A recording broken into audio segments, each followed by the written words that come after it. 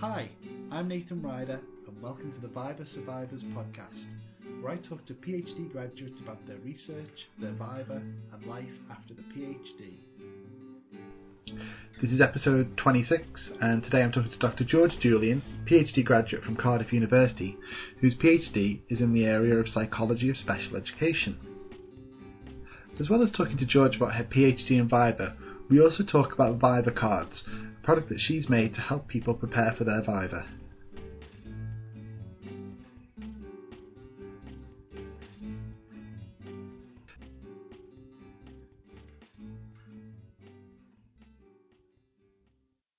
Can we start off by hearing a little bit about your PhD research and how you came to do it?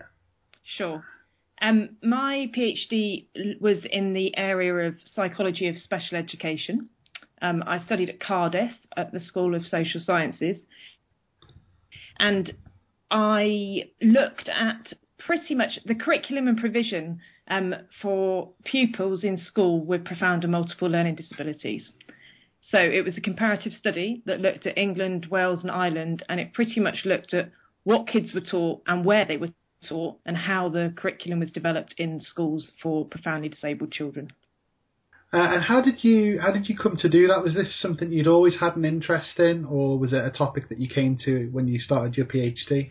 So I'd always had an interest in special ed. I wanted to be a special ed teacher when I grew up, but the government decided to stop specialist teacher training as an undergrad degree the year before I went. So I couldn't train as a special ed teacher. So I did an education degree. But it was a BA in education, which really is bizarre because it doesn't prepare you for teach, but it does prepare you in psychology of special ed and education. So I did my undergraduate dissertation looking at special ed, and I did some work in my third year, in the summer of my second into third year, some paid work, doing some research work, and I fell in love with research as opposed to necessarily this particular topic. But when I came to finish my degree, I didn't really know what I wanted to do, but I knew I didn't want to teach. I knew I didn't want to go into teacher training, and I knew I didn't really want to go back and work in Sainsbury's. So it seemed like a good idea to apply for research funding. And then when I got it, it seemed obvious that I would take it. And I did. Can you tell us a little bit about how you did your research? Did it involve, was it literature based, or were you going to schools and seeing firsthand what provision was like? What did you do? So I often joke that it could have been a ethnographic study of Irish landladies, of B&Bs, because I did a lot of travelling. To be honest, I did far too much research in my PhD. I had a national census of Irish special education and a survey in England and Wales. I visited 14 schools altogether and spent a week in each. I interviewed head teachers and special needs support assistants. I did structured observations in lessons to see if these kids were really engaged and what they were engaged in. And I did a documentary analysis of all their paperwork and a literature review as well. So there's far too much data. When you say far too much data, did you? I'm sort of imagining filing cabinets and. Is it that? The summer I wrote up the summer after I finished. I was funded for 3 years, so I had a year then to write up. But I was working by then, and I had the staff room where I was working, and I kid you not, I had a massive, great big long trestle table, the staff room table, covered in paper and flip charts all over the walls, and I lived in there for about probably 2 months. I had way too much data, and the one thing that I kind of felt a little bit cheated by was when I finished, my supervisor said to me, I was involved with a massive funded study doing this a number of years ago, which of course I'd known, and we probably had about the same amount of data, but there was a team of 5 of us. I just thought, great, thanks very much. It was ambitious. Yeah. So what were the results like of this then? Well, it was quite interesting in that what we pretty much found was that it didn't really matter geographically or location-wise where these kids were educated. So it didn't matter if they were in a special school or in a specialist unit attached to a mainstream school or in a mainstream school with a support assistant. What really mattered was the quality of interaction they had. So that was that flew in the face of a lot of the inclusion advocates at the time, because this was at the time when everybody was saying that all kids should be in mainstream education, nobody should be separate. And it's not that, moralistically you could think that, but in terms of the difference it made to their education, it didn't really matter where they were educated, albeit only in these 14 schools. And we found that quite a lot of differences between England and Wales and Ireland in how curriculum was developed. But these kids had only been in education in Ireland for about 2 years when I started. It was very new over there. And we developed a model looking at the different factors that influence curriculum development and what you needed to be aware of. And we found out that pretty much a lot of the children were more engaged in England and Wales, but that was due to teaching styles. And in Ireland, they were often 6 or 7. So they had better pupil-teacher ratios, 6 or 7 kids in a classroom, but a lot of one-to-one work, which meant a lot of time was just spent being not engaged. But it was interesting. And actually somebody contacted me this week about it. And I haven't looked at it in years, because this was, I finished in 2002. So that's how long ago it was. And it was actually interesting going back and looking at it and thinking, a lot of this stuff's still current. So, yeah. Wow. That's awesome. The power of Twitter. Yeah. So you mentioned that was 2002 then. So was that when you had your Viva, or I think you said you wrote up the summer afterwards. So was it 2002 or 2003 that you finished? So I finished, the money ran out in the summer of 2001. I then got a job. I submitted you had to submit by the end of September, and I submitted on the final day of September 2002. Well, I didn't have my Viva till January 2003, so it was actually, it felt like a lifetime away. It was 4 months later, which isn't that long, but it felt like a long time. Yeah, sure.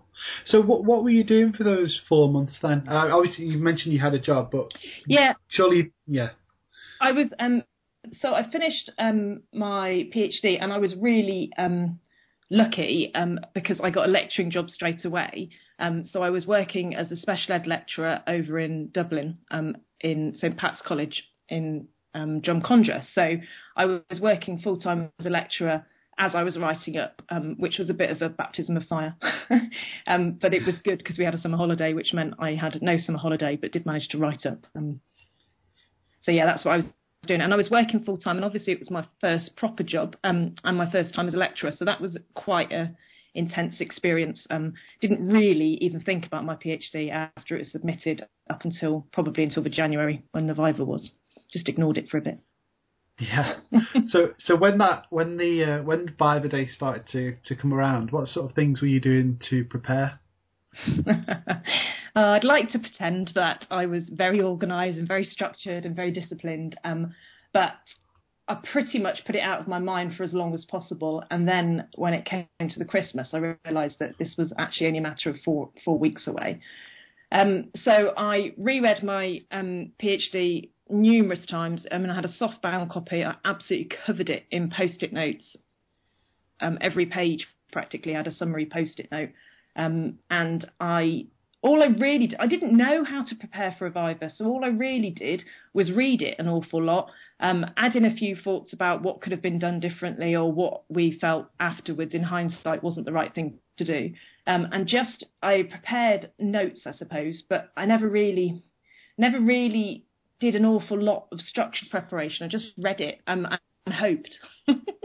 So did you have anything like a mock Viva before the real Viva, or were you just so busy with your job? Well, to be honest with you, I think I probably did, but I can't remember it. And at this time, I was living and working in Ireland, and my PhD supervisors were one of them was in Cardiff, and one of them was in Dublin actually as well. Okay. So I remember discussing it with them, and I remember having a supervision on the phone where I think they ran through the sorts of things, but it was all quite general. I I can't say I remember a particularly useful mock Viva, although I'm sure that could have as much been about where my head was as what they were capable of doing. In my first year of my PhD, it was spent full time doing a research methods diploma. It was before the 3+1, so it was part of the first year. And I remember that we had a mock Viva as part of that. And I remember watching, going into the lecture hall and watching it. But to be honest, it was just amusing because there were these, eminent kind of people from our department play acting at being PhD students. So again, when I look back at it now, but this was 13, 14 years ago, all I can remember was how amused we were by it. As opposed to being useful at all. So I'm not sure about the mock Viva thing. I'm sure it could be useful, and I'm sure for some people it certainly would be, but I don't know that it did me much good. Okay. But it could just be me. And did you get much other sort of advice or general things that people told you in advance of the Viva? No, I mean, I've blogged about this before. I was the first person in my family to go to university, so I didn't even know other people with degrees, never mind with PhDs. I didn't know anybody who'd sat a Viva. I didn't have much of a concept of it. But I do remember, and this is what I've blogged about, I do remember walking down the corridor to go to my Viva and walking past someone who worked in the department and her merrily saying, "Oh, it's your Viva today, isn't it? Make sure you enjoy it." And me thinking, she's absolutely mad. How could you ever enjoy your Viva? I mean, I couldn't comprehend the point she was making. And actually, in hindsight, and this is why I've blogged about it, I think it's a really valid point. If I'd prepped differently and had anticipated it differently, you almost could enjoy it. And I almost did enjoy it. But I have no concept walking in of the benefits of it, really. It was all a very mysterious, it felt like a job interview / exam combined. Whereas now, when I talk to people about their prep for Viva, I always point out that, this is one of the few occasions in your life where you will meet people who've read your work. It's one of the few, probably the only occasion you'll meet people who've read your thesis from start to finish. And you know it better than they possibly could because you've done the work. And actually, I think if you can prepare yourself and get yourself to a point where you remember that, I can see that it would be enjoyable. But I certainly couldn't comprehend that at the time. I thought she was completely barking. Yeah, I know. It's just a funny thing when I do Viva workshops. Telling people exactly the same thing you mentioned there about this is maybe the first and last time that you'll meet somebody other than your supervisor who's really interested in your whole thesis. And people just this little light bulb goes on oh yeah. But this might be the only time. Yeah, well, that's it. And I mean, I think, as no doubt we'll discuss, I think you and I are probably in a similar place in this. I think there is something of the mystique of it that I think it's almost a bit like, I don't know, it's a bit like anything in life where someone says, "Oh, well, back in my day," and there's almost like this kind of wish for it to be this hard rite of passage as opposed to demystifying it. I don't remember anybody really talking about the benefits of it or actually about how routine it could be and how best to prepare yourself for it, when really it's a great opportunity. But I think, there still aren't that many people trying to, obviously this is one example, but there aren't that many people who try to dispel the myths, I think. I think there's a little bit of, oh, well, it was hard in my day, so it can be hard for the next person sort of thing. Let's talk about your Viva then. So how did it start off? What was it like? Well, I can just remember walking down the corridor and being told to enjoy it and thinking that was ridiculous. And I can remember walking in and it was and there was the chair, the two examiners and both my supervisors. And the bizarrest thing was the fact that they were the people who had guided me, but had also been, my lecturers as an undergrad. I did my undergrad at Cardiff as well. So these have been the people I'd admired for years. And they were sat there and they weren't allowed to talk, which was a bizarre dynamic. So that was the bit I remember the most as to how odd that was, but also how once I kind of worked through my initial nerves, how genuinely how good it was to have a discussion with someone about the stuff I'd done and to have somebody else reassure me about some of the points that I'd felt and argued with my supervisors about. There's far too much data here. So it was quite good to have an independent perspective, I suppose. But the actual walking in there, it was like this cross between a job interview and an exam, and it was very peculiar. But it was also in a new building, which I hadn't really spent much time in because I'd moved on a year previously. So that kind of threw me a little bit as well. Were you asked to give any kind of presentation at the start? No, nothing like that. No. I mean, I know that's become much more common now, and I think I would have almost liked to, because I think it would have calmed my nerves and reminded me of what I knew. But no, we were straight into the flicking through it and discussing. Okay, and so was that did that kind of format of them, just proceeding through the thesis and picking things out, was that more or less how it ran? Or yeah, no, I mean that's yeah.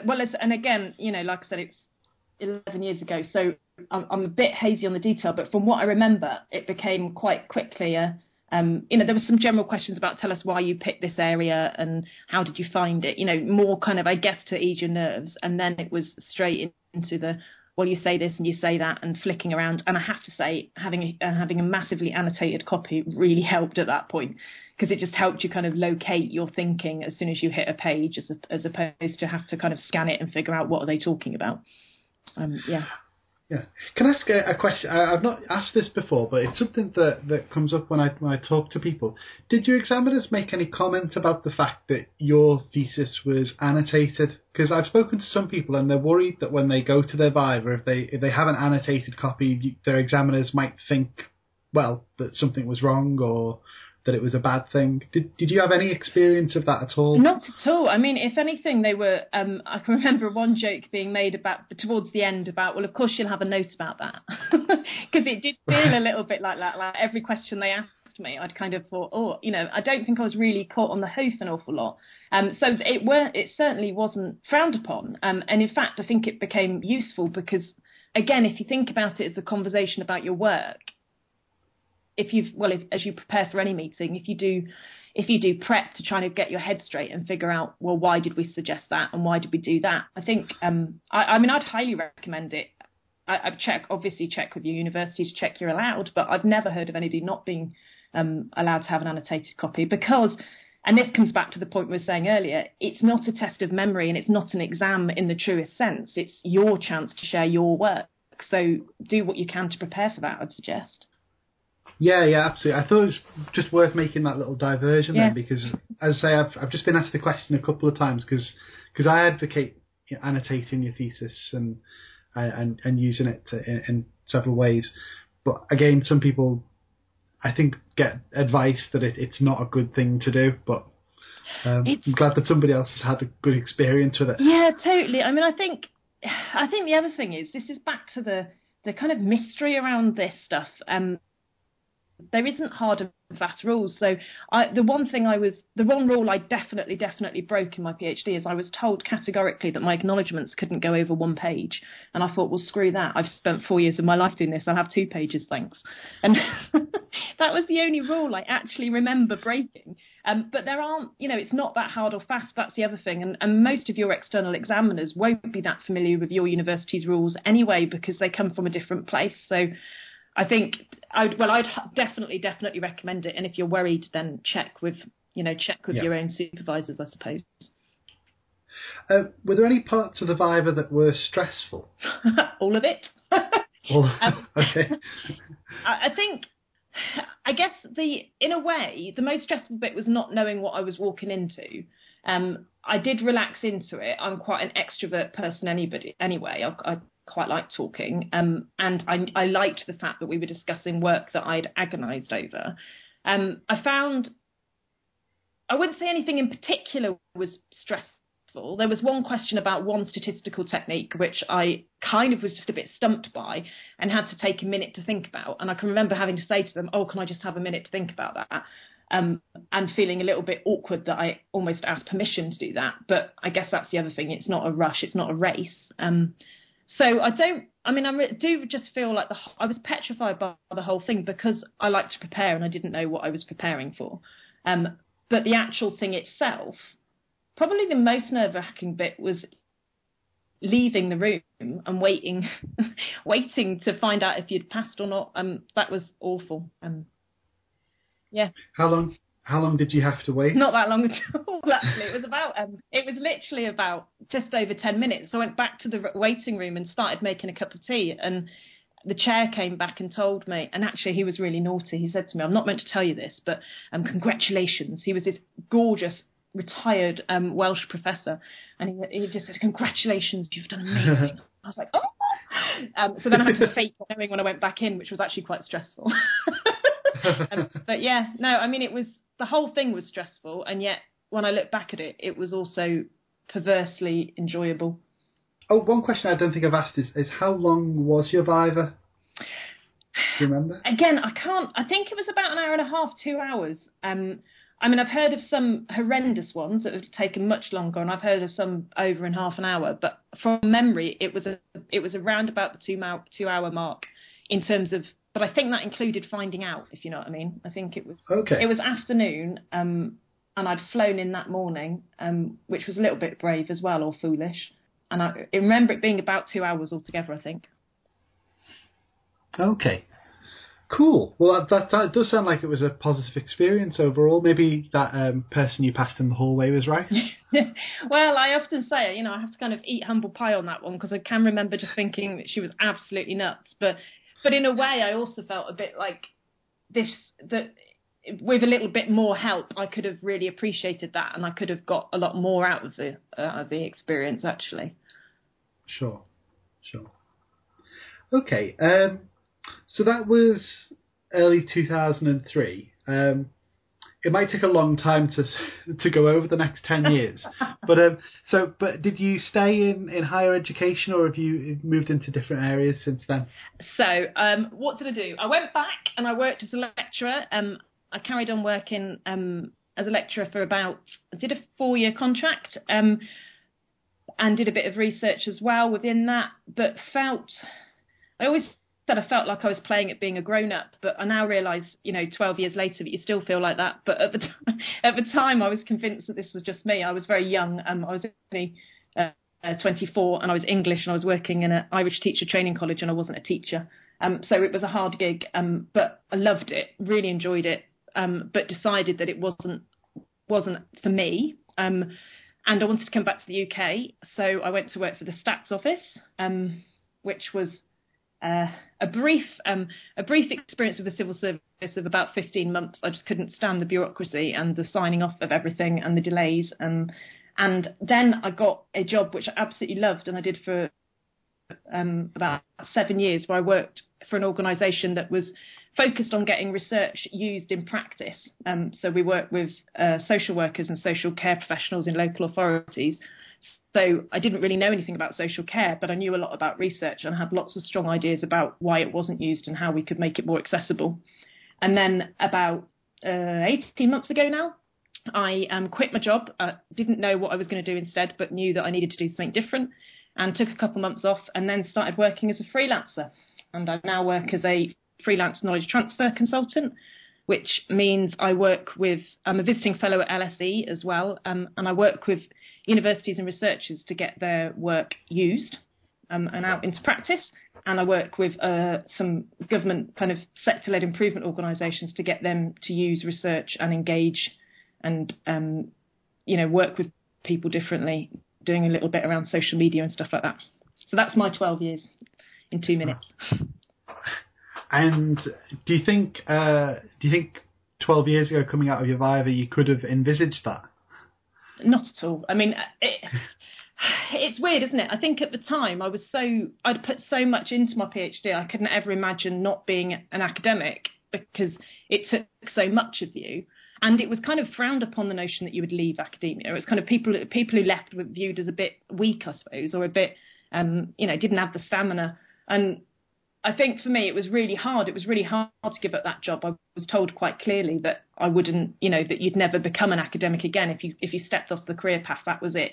And I kind of felt like, well, why would you give up? You put so much into doing a PhD. Why would you possibly want to give that up? So I never would have thought I'd be doing what I'm doing now. But I wish, and this is another one of my little bugbears, I wish there were more alternative kind of futures offered to people who do PhDs, because it's been brilliant preparation for so much of my life. But I don't think if I knew now what I knew, if I'd known then what I know now, I think I would have made much more confident decisions much earlier, actually. But it was great preparation, and it is, to this day, I'm glad I did it.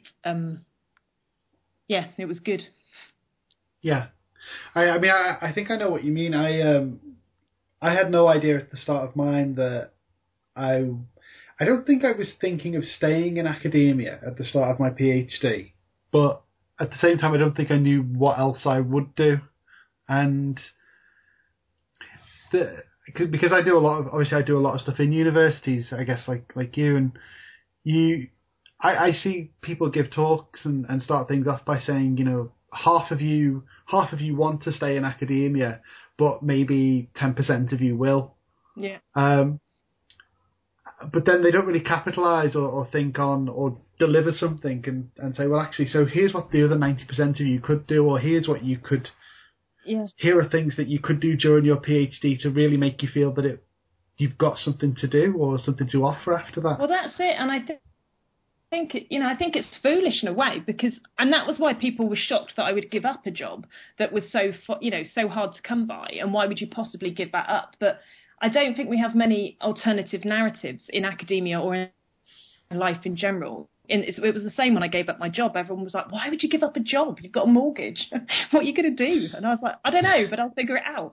And I think, I just don't know there are that many role models for people who do it differently. And I personally think that universities are missing a trick, because, you know, a PhD is great preparation for loads of different things in life. You get loads of transferable skills. It's, you know, I always say the research methods diploma, which I hated doing because I just wanted to get on and do my research, was one of the most useful pieces of paper I have. And it's a good exercise in stamina. And I think it's a good exercise in commitment. And I look back now, people often say, oh, you know, are you glad you bothered? Are you glad you've got a PhD? And it's a real difficult question, because if I was now faced with some of the costs and challenges that people face, I don't know that I would have even gone to university, never mind done a PhD. But I look at it now, and I think the thing it gave me the most was a confidence in myself, in my own, you know, a self-belief, the fact that I can do this. And I spent, you know, 4 years of my life working this hard at something, means that even though I'm not a natural starter finisher, and even though I'm more of an ideas person, I know if I put my mind to it, I can complete things, and I can do good stuff, and I can make it useful. So I think, you know, if you're one of those 90%, you know, listening who isn't going to get a job in academia, I'd embrace it. I think there's some brilliant opportunities available, just about, you know, carving them and finding them. Yeah. Speaking of having ideas and seeing them through and creating something useful, I think that's probably a good cue to talk about VivaCards. So I've actually got my set in front of me here. Mm-hmm. Can you tell us a bit about VivaCards and where they came from and how they're here, I suppose? Sure. So as we've just been discussing, I didn't feel personally particularly well prepared for my Viva, albeit that it wasn't as traumatic an experience as it could have been. And what happened after my Viva, I was one of the first of the people who I studied with to do my Viva. And since then, a number of my friends, family, colleagues have sat Vivas, and I ended up kind of just feeling a bit responsible, really, having done one and feeling like I could have done better in terms of helping people prepare for theirs. So a couple of years ago, I started writing almost like flashcards, I suppose, like you'd use with kids, of the sorts of questions that you'd be asked in a Viva. And I'd make this little set and I'd tie it with a ribbon and I'd give it to someone a couple of months before their Viva as preparation. And then on a couple of occasions, I'd go to the pub with them, you know, a week or two before their exam, and we'd sit and we'd go through these questions. And everyone loved them, and people started giving them on to their friends. And I kept thinking, this is weird. And then somebody asked really why they hadn't been published. You know, why weren't these more widely available? And in terms of starting finishing, I am a start finisher, but these took years in fruition. And it was about last September time, last Christmas time, when I suddenly just thought, right, we've got to do this because I think it's a good idea. I've had enough people telling me it is a good idea, so let's put it out there and see what happens. So VivaCards are just a set of they're business card size. They're not flashcard size anymore, but just a set of all the sorts of different questions you're likely to get asked at a Viva, with the intention that people can just use them to prep, really, to have some idea of to demystify it and have some idea of the sorts of questions that you might be asked. And we launched the website in February, I think it was, January or February time, so a couple months ago. And they've been a huge success so far. So yeah, that's where they came from anyway. Cool. I've seen lots of I'd seen like tweets and little reviews about them, and so I was prompted to pick up a set really, and they're just great.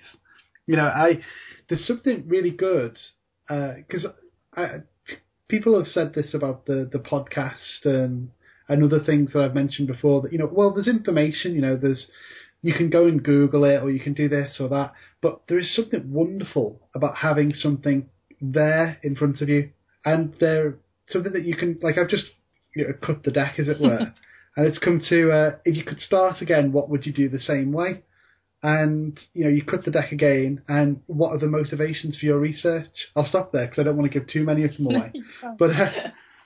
But it's great to have something tactile there, and when I got them and I sort of laid them out, you can just think of so many different ways that you could use them. You could use them as a kind of, every day you just take, or one of my friends suggested this actually, every day you could just pick up one card and put it in your purse, put it in your wallet. Yeah. And just carry it around with you, and that'd be, every time you open your wallet, you're just prompted to think, what were the motivations for my research? There's something wonderful about having a physical little thing to take around with you to help you prepare. Well, it's interesting to say that, because what we originally did, so we'd had the kind of record card version, and then we had an app that was developed up, but the person that used it said, what I really want was business. That's what she said. I really want business cards. I really want something I can take with me. I want it to be, throw it in my handbag and get it out when I'm stuck on a train or sat on the bus. So that's why we went with the tangible, and they're 25 quid, so they're not the cheapest on the market by a long shot. We realise that that's expensive, but we wanted it to be good quality. They're made by Moo at the moment, and so there's a nice, they're well made, and I should give credit to Ferg, who's the information designer that worked with me, because the design, I think, is what adds to it as well. It's a nice little package, and it does.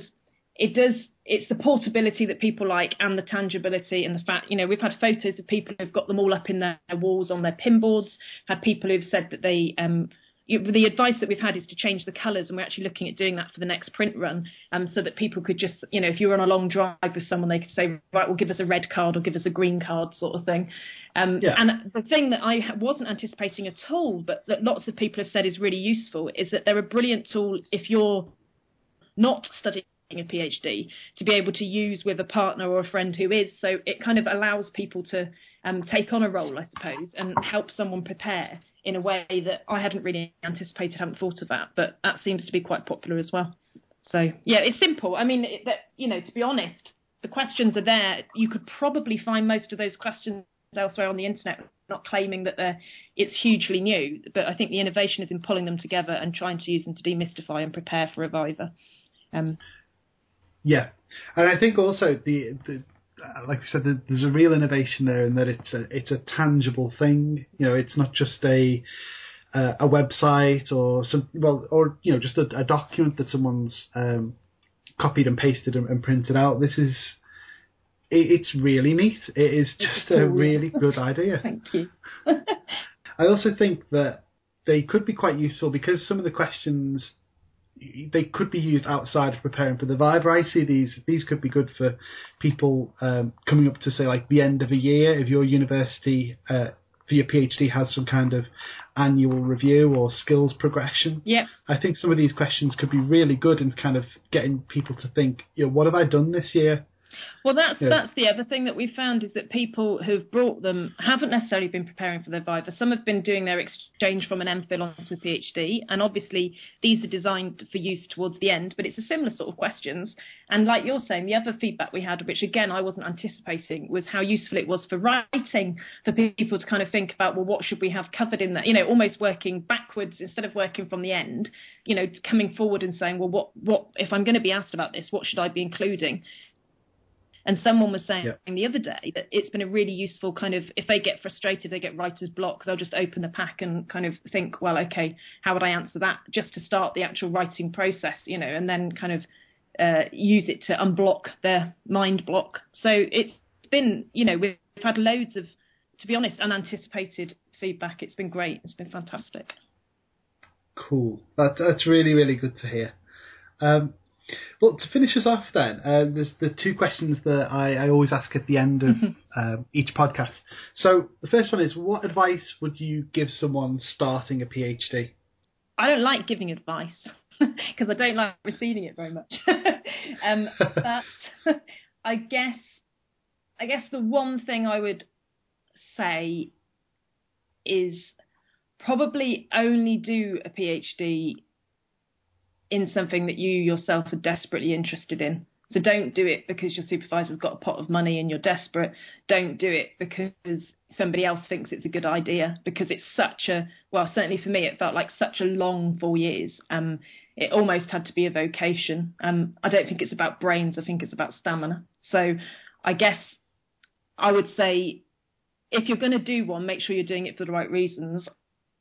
And when you start one, and I know everyone says this, but start writing early. And I think nowadays it's totally different to my world. I don't think I ever would have managed to complete a PhD if Twitter was around.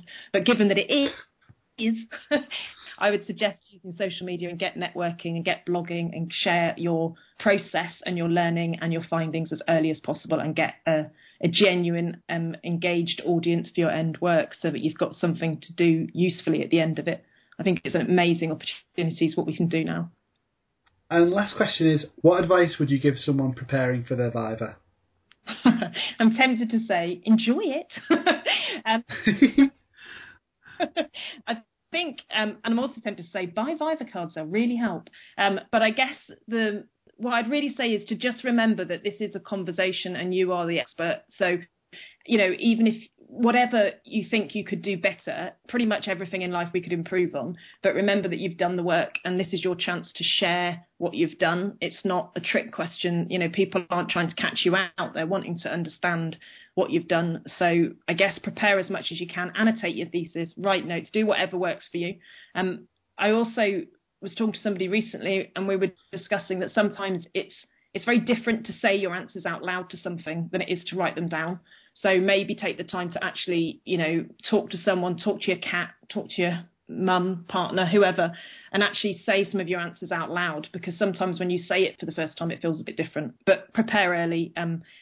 Genuinely remember that you are the expert. You're as much as an expert as anybody else in that room, probably more so. You should be anyway. Yeah. Great, that's a brilliant place to finish, George. Thanks so much for joining me this afternoon. It's been great to hear about your journey and also to hear a bit more about VivaCards. Ace, thank you. That's all for episode 26. Many thanks to George for taking part today and to you for listening. If you'd like to know more about VivaCards, then you can go to the website at www.vivacards.co.uk. If you've got any questions or comments about this or any episode, please feel free to comment either on the site, tweet at Viva Survivors, or to me at Dr Ryder, or email podcast@viva-survivors.com.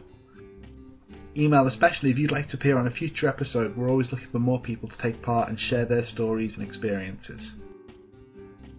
Until next time, I'm Nathan Ryder, and thanks for listening.